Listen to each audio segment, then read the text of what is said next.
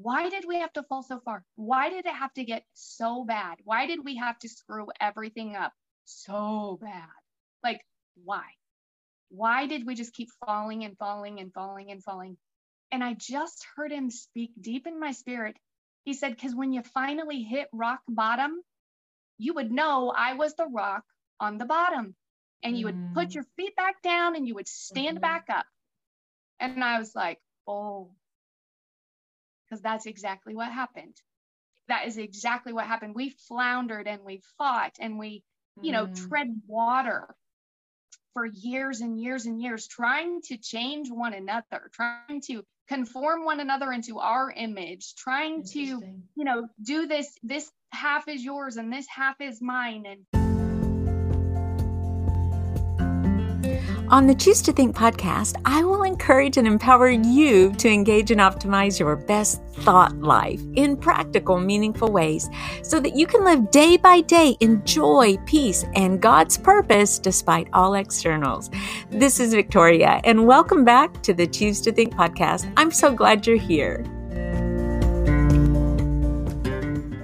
Welcome, everyone, to the Choose to Think podcast, or welcome back if you're new to the show. We're so glad you're here.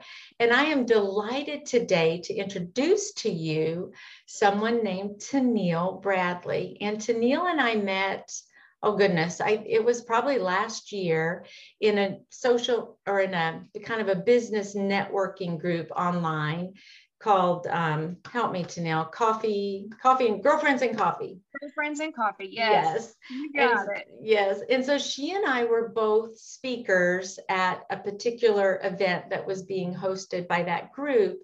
And that's really where I met her. And I tuned into some of what she shared about, at that point, it was about health. And was it like prebiotics and just the gut thing? Am I getting that right? It was so fascinating. Yeah, the things I'm passionate about are health and marriage. And because health and marriages give you healthy marriages, right? So perfect. I teach people about molecules called transfer factors. So that's right. Yep. Yeah, I talked to my daughter-in-law about that too, because it sounds so fascinating. And so you still have that business as well. I do. Yeah, okay. Actually, that was a business I did not look for. I didn't look for any of this. Jesus just kind of dropped it in my lap and said, go, run.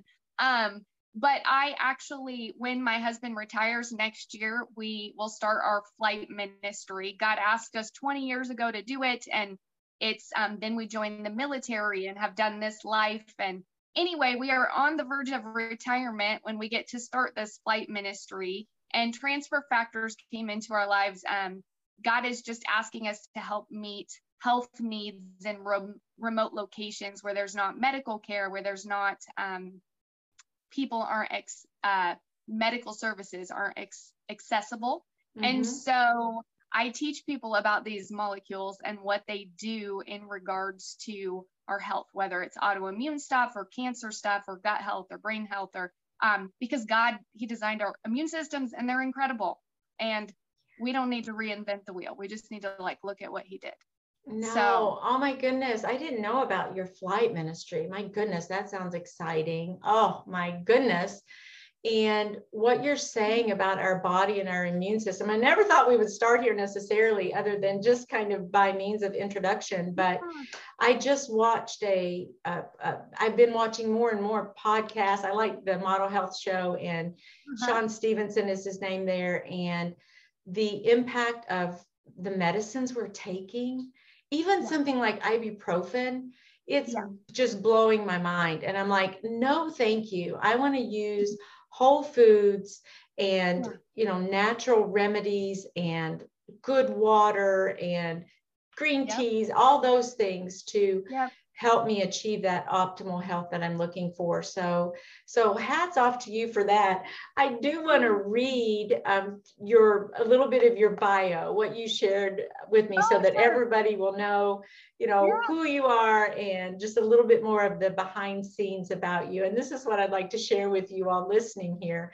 This is what Tennille has written. She says, throughout our 18 years of marriage and 20 years together, God has been busy behind the scenes, lining up the details to bring us here. God is in the business of taking two broken, selfish people and determining to make them fit for Him and for one another. That's exactly what He did for us, she says about her marriage. God gave me the nickname Tessie. Tessie? Is that how you said it, or Tess? Yep. Tennille and Jess equals Tessie. Okay. An Italian word meaning he weaves, like a master weaver. He weaves. As He taught me the beautiful things that happen as He weaves a husband and a wife together into one. He took a Tennille and He took a Jessie, and then He so thoroughly shook us up, knowing that the temporary hardship would cause our hearts to forever be bound together with His and one another in the most incredible and profound way.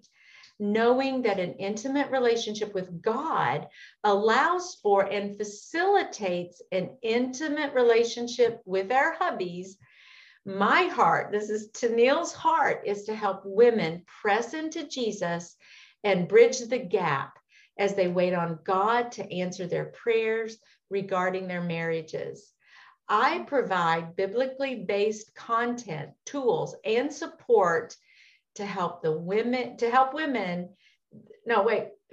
and support to women that helps them be prepared for the beauty waiting on the other side of the valley. And I just love that, because I know that many of my listeners, Tennille, are married. And that's a topic that has not come up very often. We've talked a lot about relationships, and just a whole lot of different people have appeared and guests on the show who have shared their perspective. Often it's been emotional trial or hardship. We've had so many different topics, like from suicide, and then the health thing, because I'm kind of like you. It's we are physical beings, so we need to take care of our health. We have the spirit, we're spiritual in that sense, and our faith is critically important. We have the wealth and the purpose bucket, and then we have relationships and how we love on others and our family and all of that. We talk about all those things, but I'm not talked often literally about marriage. So that's what we're going to dig into today. Yay. And I would love, from your perspective and with your experience, we're going to talk about thoughts, because we always want to, that's my jam. That's my ministry, is what am I thinking about? And because my thinking drives my emotions and my feelings, which in turn influences my actions and my behavior.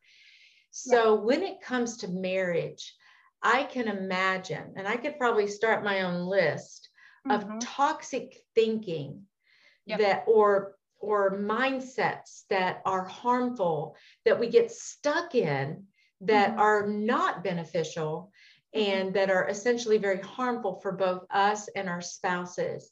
So this is a huge question, but could you think of maybe 1, 2, 3 thoughts that you've heard a lot, maybe from your clients or in your group, where people are expressing a thought that they're really having that's legitimate? There's nothing really sinful necessarily about a thought, and we don't want to camp out there like if it's a lust-filled thought, then we might be able to say, because Jesus talked about that a little bit. But just in general, a thought that maybe married couples have that they need to reframe. Yes. There are so many. When you messaged me, I was like, oh, I mean, we could do this for days and weeks. And, Victoria, I think in analogies, I think in pictures. And so one of the things that I have shared with my group in the past, I thought I would share it with you today, because it just helps me when I have a picture. And so the world is screaming really loudly, especially at women right now, that we're supposed to be independent. Okay.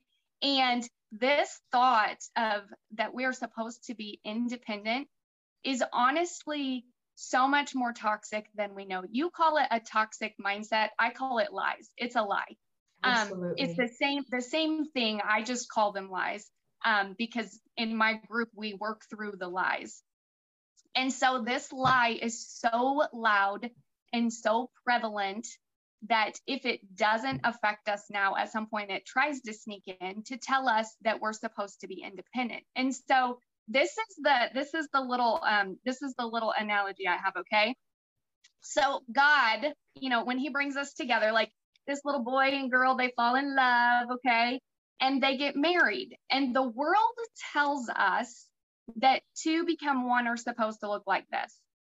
That I'm supposed to be totally me and I'm going to do my thing, and my husband's going to be totally him and he's going to do his thing, and we're going to be independent and yet united. We're going to be totally separate and yet we're going to do this life together really well. And girl, God showed me one day, he was like, why? I'm trying to make you both purple. I'm trying to make you like me. Like, I'm trying to make you both in my image. And I need you to stop worrying so much about maintaining your image and being fully you and trying to find yourself. And I just need you both to look at me because I really want to make you purple. And something super incredible happened when men and women who were both created in his image, right? We're both made in his image. When we stop trying to be independent and we learn to depend on one another in healthy ways, then we get to be woven together and we get to become more like him, and we get to understand his heart better because he's trying to make us purple. He's trying to make us look like him. And we hear it so often that we're supposed to be independent. We're supposed to just do it on our own. We're supposed to be self-sufficient and self-sustaining, and nothing about that's biblical. Yeah, I love this so much. And I thought of this song. Do you remember the song, I Am Woman, Hear Me Roar? Do you remember that? I am woman, hear me roar, all of that. And, that was kind of the start of it all, I suppose. And I'm one to celebrate my femininity. And so I'm not, yeah, right. Yes. But for some reason, I thought about that song. And so this is where I want to go a little deeper on this thought, because I think that's a beautiful picture you paint about a little pink heart and a blue heart, and then the blending, becoming a purple heart, looking to God, seeking him and allowing him, being dependent first on him and allowing him to shade all of our union. But what does that really mean? You hear also a lot about, we are 50-50. He does the garbage, I do the meal. He does the blah, I do the blah. How does this look actually on a day-to-day level? How do you have that blending and on a functional level? Does that make sense? Yeah, and I think it's because, it all goes back to what purple really looks like, because you can't have a fully purple heart if if you're not both doing all the things, if you're not both fully invested, if you're not both, you can't just give 25% of your heart or 50% of your heart. You have to give all that you have every day. And thankfully, God in his grace, he doesn't say you have to be perfect every day. He says, you need me every day, and you're going to do your best every day, and I'm going to bridge all the gaps that you leave every day. But yes, we want to weigh things on human scales because that's what we understand, right? And so we want everything to be equal and balanced. And the reality is that God has, he wants us to be fully invested, whatever that looks like for that day. If it's because our spouses maybe are functioning at 10% that day, and 10% is their everything that day, because they're depressed or because they're sick or because they're maybe stressed out about something at work, right? I don't say that day, you're only doing 10%, so I'm just going to do 10% too. I'm going to bridge the whole gap, knowing that he's giving it his best that day. And here's the other, so this is where this lie sneaks in. We have got to do better at assuming the best about our spouses. Amen. We have a tendency to assume the worst, which is totally a tactic of our enemy, right? Yes. Because most of us are not sitting around thinking about how we're going to destroy our spouses that day. Right. We're not. They're not sitting around thinking, how can I make my wife's life harder today? They're not. Everybody, life is hard sometimes, and the trials are real, and depression is real, and the struggles are real. But most people are not intentionally being awful people. We're just doing the best that we can that day. Mm-hmm. And when we can get that and assume that our spouses are doing their best that day, girl, it changes everything. It changes our responses to them. It changes their responses to us. It changes the whole dynamic of our home, of our conversations, of our interaction with our kids, right? Everything changes. So one thing that I say it all the time because God says it to me all the time, when God changes our hearts, everything changes. We so often want to fix someone or fix the problem, and we're doing it with judgmental eyes, making terrible assumptions and trying so hard to be independent and make sure they do their 50% of everything, that we miss the whole heart. That God says, when I change your heart, everything changes. Yeah, because that's everything beautiful. you do changes, everything you see changes, everything you believe changes. And girl, it works. It doesn't work because it's a magic formula. It works because he's all along. The whole Bible is about, I love you and I want you to be more like me. Yeah, that's beautiful. Girl, his plan is beautiful. Mm-hmm. It's so beautiful. And, so to go back to the heart thing, then I was having this argument with Jesus one day. Do you ever argue with Jesus? Yeah, I do. I do too. Well, occasionally. I do remember one time I got so angry with the Lord that I actually said, I am not talking to you anymore. I look back on that, I'm like, Victoria, what were you thinking? And that lasted like 3 hours because I was so resolved not to, because then something happened and I actually needed him. And so I was like, you know what I said about not talking to you? Let's put that over here for now because I really need you with this. Right? So, oh my gosh. Yeah. We do. So in my argument with the Lord one time, I was asking him because he brought us through hell. I mean, I would like to say we walked through hell, we crawled through hell. We didn't. He dragged us through hell. Dragged us, kicking and screaming and griping and all the things. He dragged us. And you know why he did it? It's because he loves us. And it's because there was something waiting on the other side. And I think that if we knew the tactics of our enemy and how much he wanted to destroy the marriages that God gave us, because it's like the greatest gift he gives us here on earth, right? If we knew how much our enemy was working against us, we would begin to recognize the right battle. And so as I was having this argument with Jesus one day, I was like, God, okay, I know you love us. I know you saved us. Like, I get all of that. But why did we have to fall so far? Why did it have to get so bad? Why did we have to screw everything up so bad? Like, why? Why did we just keep falling and falling and falling and falling? And I just heard him speak deep in my spirit. He said, because when you finally hit rock bottom, you would know I was the rock on the bottom. And you would put your feet back down and you would stand back up. And I was like, oh, because that's exactly what happened. That is exactly what happened. We floundered and we fought and we, tread water for years and years and years, trying to change one another, trying to conform one another into our image, trying to, do this half is yours and this half is mine. We tried to do all the things that the enemy convinced us, was truth. And none of it worked. And none of it worked because it wasn't God's design. And so as we're going to revert back to the hearts for a second. So the same thing this day that I was preparing for this chat I did in my group regarding, God's heart is to make us purple. He's not trying to make me blue, and Jesse shouldn't try to make me blue either.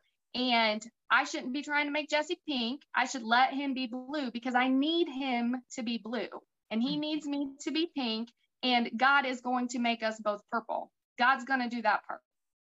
So I was asking him again about this hard stuff. Why does the hard stuff have to be so hard? Why when we really love each other, does it have to get so bad? And so then I told you, I think in pictures, I imagined a vinaigrette. Okay. And, oil and vinegar. Okay. Right. Well, oil is too oily and vinegar is too vinegary. But what does it take to unite those two substances, to unite them? Shaking up. Sure does. Sure does. And he just said to me, I shake you up sometimes because I love you, because I know what happens. I know the bonds that can form as a result of the shaking. And if you just trust me, and if you stop fighting him and you start fighting your enemy, if you start loving fully and being totally transparent and totally honest and totally gracious, and stop trying to just do your 50%, if you do all of it, all the way, those bonds will form. There's no chance that they won't. Right. The shaking is for our good. The shaking is because he loves us. Yes. And, I have two things I want to mention. And one of them would be about the toxic words, always and never. Ooh. And when we get into that mindset and that disposition of using he always, or she always, or you always, or you never, when we get into that is so divisive. And it's also not true. Most likely it's quite not true, literally not true. It's hard to always do something or never do something. Right. But do you hear that a lot in your groups, or is that, as far as contention goes and the hardships, and even when you and your husband were being dragged through hell, was that a part of your vocabulary then? Oh yeah, for sure it was, because it's a statement about my heart. If I say he always does something or never does something, that's not a statement that is true. That's a statement about the state of my own heart, which is I'm not seeing clearly. My vantage point is skewed, right? And so slowly what began to happen is God began to show me just so many things. And he was so gracious, and it was never a matter of love. It was never a matter of whether we loved the Lord. It was a matter of our enemy wanted to divide us, and he was doing it very successfully because we began to lean into feelings more than truth. Yeah. We began to let our feelings be so loud that they blocked out what was true. This is so that reminds me of the 5 love languages, right? Mm-hmm. That's a beautiful book. I love that book. I'm super thankful for it because I do think that it helps us understand our own love language and other people's love language. However, I'm super physical touch, like over the top, crazy, like physical touch. And my husband is acts of service. That's a beautiful thing. But as his wife, my enemy is going to convince me that my husband might be less affectionate one particular day because there's something wrong with me, or because there's something wrong with him, or there's something wrong in us. Instead of me acknowledging the fact that he went to work, he paid the bills, he fixed the vehicle, he's been gone for 14 hours, and he's just a human man that's tired. My enemy is our love languages are pretty obvious. And he's going to use all of my own fears, all of my own lies, and he's going to convince me that if my husband doesn't do this particular thing, then he must not really love me. And God, Victoria, God is so gracious and so huge that he actually, like, in the Bible, wrote us a chapter about what love actually is. What is love anyway? Like, if we go there, I could have looked and I've been like, well, was he patient today? Yeah. Was he maybe a little frustrated today? Yeah, but he was honest about it. And love is honest. And love is still there the next day. Love doesn't go away on a bad day. Like, there were so many loving things that he had been doing that I couldn't see because I was looking through my own filter instead of through Jesus's eyes. Yeah, I love that, Tennille, because I think that when we even engage the thought, he doesn't love me anymore, she doesn't love me anymore, you know what happens in our brain when we do that, when we even verbalize it, when we begin thinking about it, ruminating on it, repeating it, and then verbalizing it, what happens is our brain is on high overload gear to try to prove that thought right. Yep. And you're spot on. Then our vision becomes skewed because we're micro focusing on any little teeny thing we can find that proves he doesn't love me anymore, or she doesn't love me anymore. I mean, it's really a phenomenal thing. But the good news is when we take those thoughts captive, when we are being transformed, God says, be transformed. It's a commandment, and our minds are being renewed in the process, then we can use these tools to our advantage.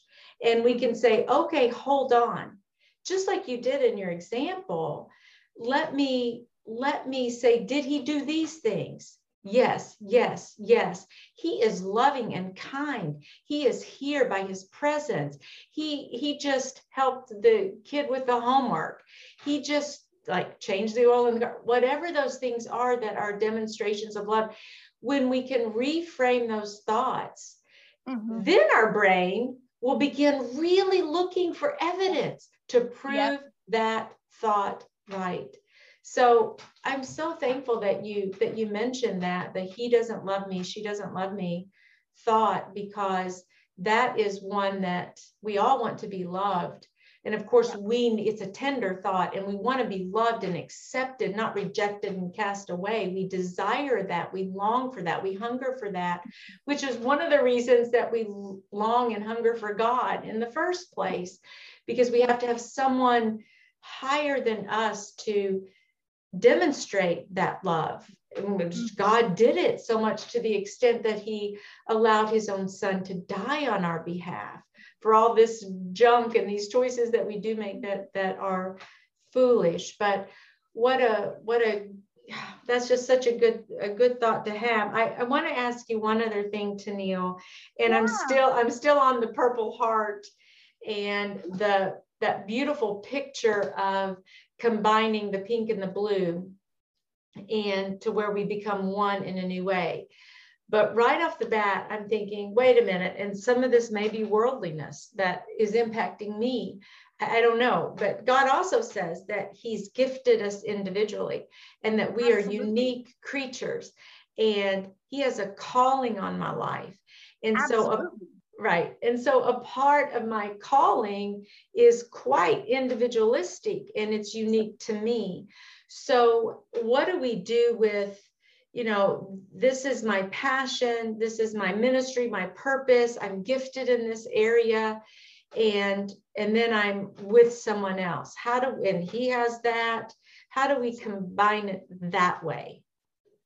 Well, absolutely. That's a great question, because the reality is that that we are doing different jobs while being one, right? And so really, I think that the problem becomes when we think we're supposed to do it on our own. The thought that this is mine, as opposed to everything that you do, Victoria, is beneficial to your husband or hurtful to your husband, right?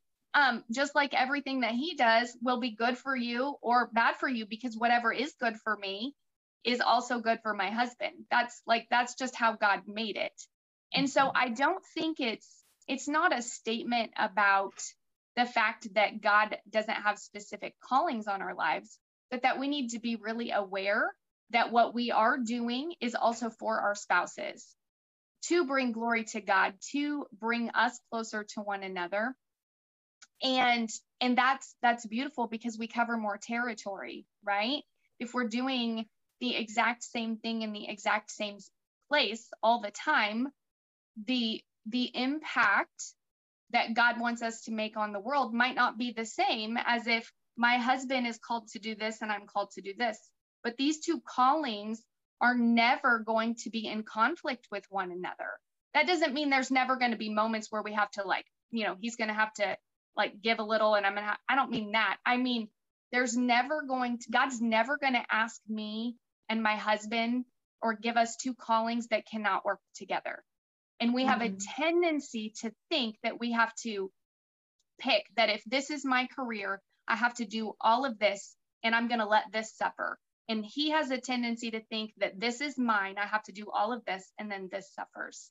Instead, when we both realize our priority is still home, our priority is still together, our priority is still communicating about what God is doing in my life and in his life and praying together, and then the impact still grows, but the foundation of our homes is still built on the rock. It's not shaking, it's not sandy shore, it's not going to wash away while we're doing what God is asking us to do, because the stability is still at home. Mm-hmm. The stability is still on Jesus, right? I think that what tends to happen in our world right now is we tend to be so career focused or so ministry focused. And those aren't bad things. They become bad things, though, when they become our priority over our family, which is our greatest ministry. It would have to take a lot of prayer, I think, and so wonderful to be like-minded in that. But let's say, we'll just paint a different picture. If for those who are married right now, I'm thinking of my listener, and they're like, well, I do this, my husband does that, and I like to, go play tennis, and he likes to golf. And, what do you say about those maybe little hobbies that we have that, how do you do those?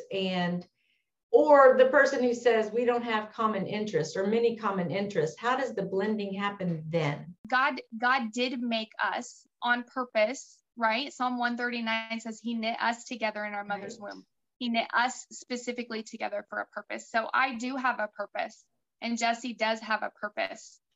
But if I begin to believe that my purpose is to help everyone more than it is to be his helper, then my balance is going to be off. And if he begins to believe that his job is to help the whole world more than it is to be my husband, then the balance is going to be off. And so it's not that God doesn't ask us to have relationships and do things on our own, because that's important, because my personality is very different than my husband's, and the people that God is going to use Jesse Bradley to speak to are going to be different than the people that he's going to use me to speak to. So those are both really important. Like when we think about the body of Christ and that we all have a part, right? Mm-hmm. Right. It's the same idea that God gives us when we talk about the body of Christ, that we are one, but we're all doing different jobs. Right. Very good. That's a great illustration on that. But the problem becomes when I think I don't need the hand, or I don't need the eye, or that I've got it. I'm supposed to do so much of this that I run away from the body. So I think that, I don't know if that helps. Definitely. I was thinking also, like in interests, but I think what you're saying also is another critical element of, quote, successful marriages, or marriages God's way, let's say, where there is sacrifice. And that is an integral part of, yes, God gifted us uniquely. Yes, we have a calling. Yes, we do become one, and God is that foundation. But that doesn't mean I'm not going to have to sacrifice. It's not like there is a sacrificial element to every single marriage, every relationship, and modeled by Jesus himself.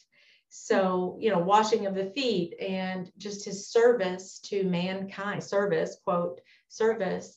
So we can't forget that sacrificial nature. But what about the wife who is like, I'm always, yikes, I said it, I'm always sacrificing, and he's not, or even in your own experience, I don't know which one of you or your husband actually made the first step toward that kind of heart surrender. I mean, how'd you work your way out of that once you were dragged through hell and you're like, okay, we are now on the rock or rock bottom. So how from there, who did one of you take the first step, or was it kind of like timing wise mutual? So I think I've asked you 2 questions there. I'm sorry. That's like an interview faux pas. You don't ask 2 questions at once, but I goofed. So take whichever one makes sense to you, or you wanna speak to. So I think that it just goes back to in the middle of our struggle, okay, we had to choose. Everybody has to choose. We have to choose every day, whether we're going to lean into truth or we're going to lean into lies, because they're two very different paths. And leaning into feelings often is leaning into lies if we lean too far. Feelings are super important. They are. God gives them to us because they connect us. We can have compassion. We can mourn with those who mourn, right? Mm-hmm. We can laugh with those who laugh. Emotions are important. But when we lean too far into them, we become super selfish and narcissistic and forget that anybody else has emotions regarding that situation. So now, like, to get to your question, to me, it really became a point when I realized, and it happens in our marriages, we can truly love one another. We can truly love the Lord, and we can forget who he says we are. And when we forget who he says we are prone to make decisions that are self-destructive, right? We are prone to, like, depression is a real thing. Where I have been depressed before. I would not wish it on my worst enemy. I made choices in that depression that do not reflect what I believe.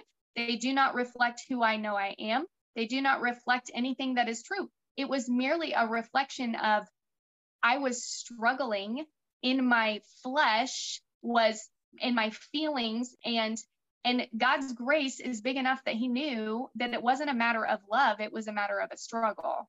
And so at some point in the downward spiral, I just had to dig into his word, and I had to let his truth be the loudest thing that I would hear. And that happened by, like, constantly. I mean, there was constantly, like, Caleb and Christian music, and I'd play audio Bible, and to compensate for how loud the lies in my head were.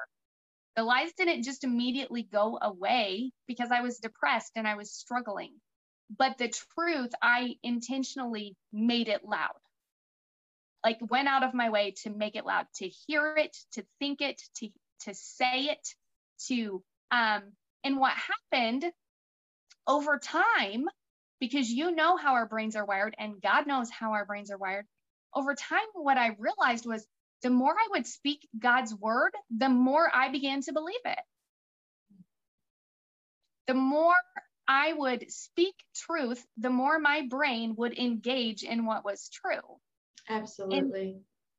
And he's so gracious. I mean, there is a reason why he says, think on things that are lovely and good and true. It's because he knows we're going to struggle. He knows we're going to get depressed. He knows life is hard.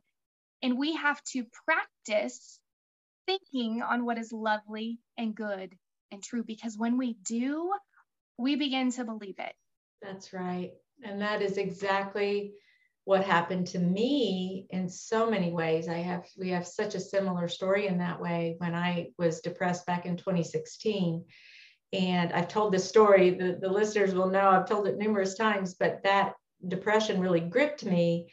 And from that, if you fast forward to now, I was able to look back and say, what exactly did I do when I started my journey to take thoughts captive and to have a renewed mind and to find that joy and that mind of Christ? And what did I do? And so I outline a 7-step process. Now, nobody really likes steps or methods. We want the end result.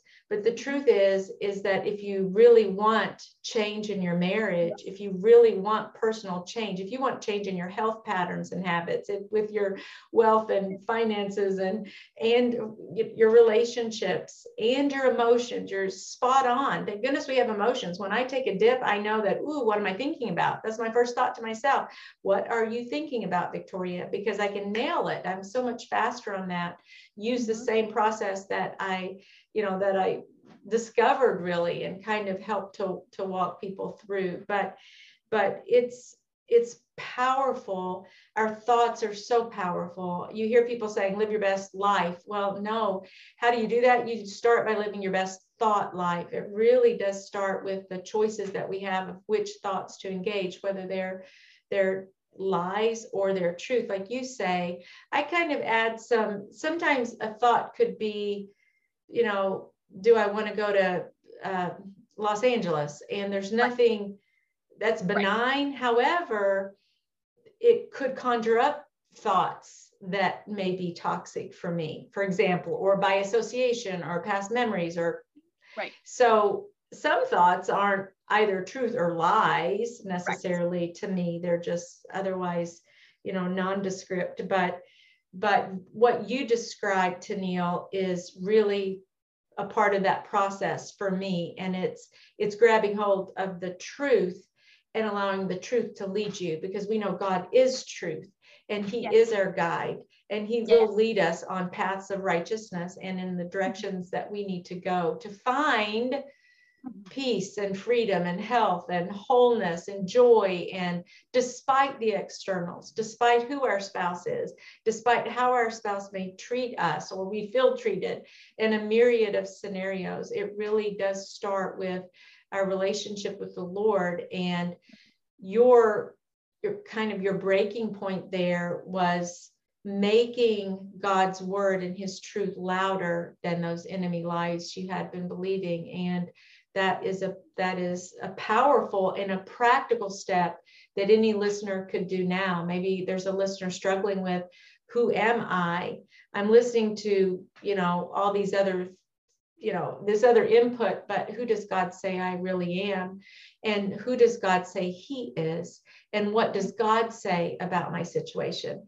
When we begin putting our thoughts in that direction, allowing him to define those things, then our emotions and feelings and our actions will follow suit. So what a great testimony. Do you have any last minute thoughts or anything else you want to share before we talk about where folks can reach out and contact you? The thing that just popped in my head, and I won't take too much longer, but as we were just talking about forgetting who we are. And when I dug into God's word, I began to first and foremost, I remembered who God was and that he was big enough to fix the mess that we made. Not only was he big enough, but he actually likes fixing messes that we are incapable of fixing, because he gets the glory then, right? Right. So, but as I did that, I began to remember who I was. And as I began to remember who I was, I began to remember who Jesse was. And something incredibly important happens when we tell people who God says they are.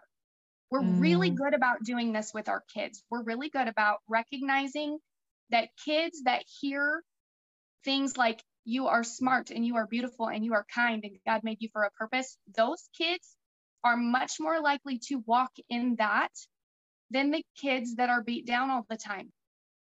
And God does not call us by our sin. He doesn't look at me, who has told a lie before, right? We have all sinned. He doesn't look at me and say, you big liar. That's not how he sees me. So if we can speak into people who God says they are, not only do they begin to believe it, but they begin to walk in it, because the truth is so powerful. And so if, I guess you made a comment a minute ago, and it just made me think of the listeners that maybe they know who they are, but their spouses have forgotten. Like, call your spouse by the names God calls them and just see what happens. Because we get to speak life. I mean, we are made in his image, and words are powerful, and he gives us the opportunity and privilege of being his tangible arms and speaking life into the darkness. Yeah, I love that. That changes everything. It does. And I want to tell you one other thing, Tennille, that this came up in my mind also. I don't know if you've heard of Dr. David Levy, or Levy, I'm not sure how he says his last name. I think it's Levy, but he was a neurosurgeon, a Christian neurosurgeon, and would pray for his patients at one point. His story is just phenomenal. I love listening. He has a podcast. And one of the things that he said he did with his wife, he noticed that if he got up in the morning and maybe he had a backache or something, maybe his neck was hurting, and he just kind of woke up on the wrong side of the bed and just didn't feel quite right. And then he would, of course, verbalize that to his wife, like, I just didn't sleep well. I'm feeling lousy. My back hurts. And immediately those words are there. And yes, it may be a reflection of how he's really feeling, but he did this marvelous switch on that. And it's a practice that he and his wife do to this day. They do not ask each other when they first get up, "Oh, hi, how are you? How are you this morning, honey?" They don't ask that question anymore. Do you know what question they ask each other? What? You're going to love this. They ask each other, "Who is God to you today?" Oh, I do love that. Isn't that powerful? Yeah. And so let's say his wife asks him that. He could say, "God is my healer." Because then it reaffirms that, okay, yeah, I got this backache, but oh God, you're my healer. Help me to do things today that I need to do to, partner with you in that. Or it's just such a beauty. Or maybe, the wife could say, "I woke up worrying about those bills or our finances, or I'm not sure we should make this investment." So when he asks his wife, and this is made up now, but if he were to ask her, "Who is God to you today?" she might say, "God is my provider. He is Jehovah Jireh." Do you see the power in that? It's so powerful, Victoria, because first and foremost, you're acknowledging what's true in you that day, right? We're not supposed to pretend we don't have struggles, but when we realize our struggle, then we remember if we remember who God is, the struggle disappears. Yeah. Or if it doesn't disappear, we remember that he's big enough to handle it. Exactly. And he's in charge. He's in control. He loves us that much. It's a way to invite him in to our little purple heart that is based on us in his image. He's there with us, present, and he's a part of everything. And it's bringing us back that North Star, that anchor, and it sets the tone of the day, for crying out loud. That's what I want. And I ask myself that almost every morning. I'm like, "Victoria, who's God to you today?" Yeah. Those are things you hear once and you're like, "Oh, that just penetrates so much." And we need that. So, Tennille, you are just priceless, precious. I have loved this. And I know that you're sharing your testimony and saying, "You know what, my husband and I are not perfect. It doesn't mean perfection here. We've been through hard trials and hardships, but when we kind of hit that rock bottom foundation, God is our rock," and acknowledge that and begin to change a few things in our relationships with each other, and bringing the truth in there louder than all the other junk that's trying to get our attention. And things started to change and healing started to happen. And now you're sharing that story with so many other women. So how can people reach out to you? Absolutely. So you can find me on Facebook. I have a group for women called Weaving Grace and Truth. because one without the other just doesn't work. So Weaving Grace and Truth, marriage support for Christian wives. And then I also have a page, Tessie Bradley, personal marriage trainer, where people can learn about the 18-week program. I know, like you said, people are like, oh, 18 weeks, but you know what it takes to make long-term habits, right? It takes time, it takes practice, it takes somebody to remind you what you're supposed to be doing. Sometimes it helps if that person is a physical, tangible human being that can actually poke you a little bit. Right. Accountability is everything. We need that. Yes. And girl, God is so incredibly huge. Like, I just know I have spent so much time since our hard time. He has showed me his heart for marriage, and it is so incredibly beautiful. Like, it doesn't matter how far you've fallen. It doesn't matter what seems impossible, because God is, not only is he big enough, but marriage is so incredibly precious to him that we need to do everything that we can to save it and to protect it and to preserve it. And we are so much better than I ever not, and I'm not just saying this, like, so much better than we ever dreamed possible, thought possible. Like, Jesse is so much better than my best friend. Like, God wants all of that for our marriages. And so I just want people to know it doesn't matter what it looks like right now. There is something so beautiful on the other side of the valley if you're willing to look for Jesus in it. And that's a wrap, Brain Changer. Thank you so much for tuning in. And say, if you like what you hear, please consider sharing this link to the show with a friend or a family member who you think might be encouraged by the inspiring and hope-filled messages that I try to put out every single week. So thank you so much for your support. And until next time, Dios primero y que Dios te bendiga. Ciao.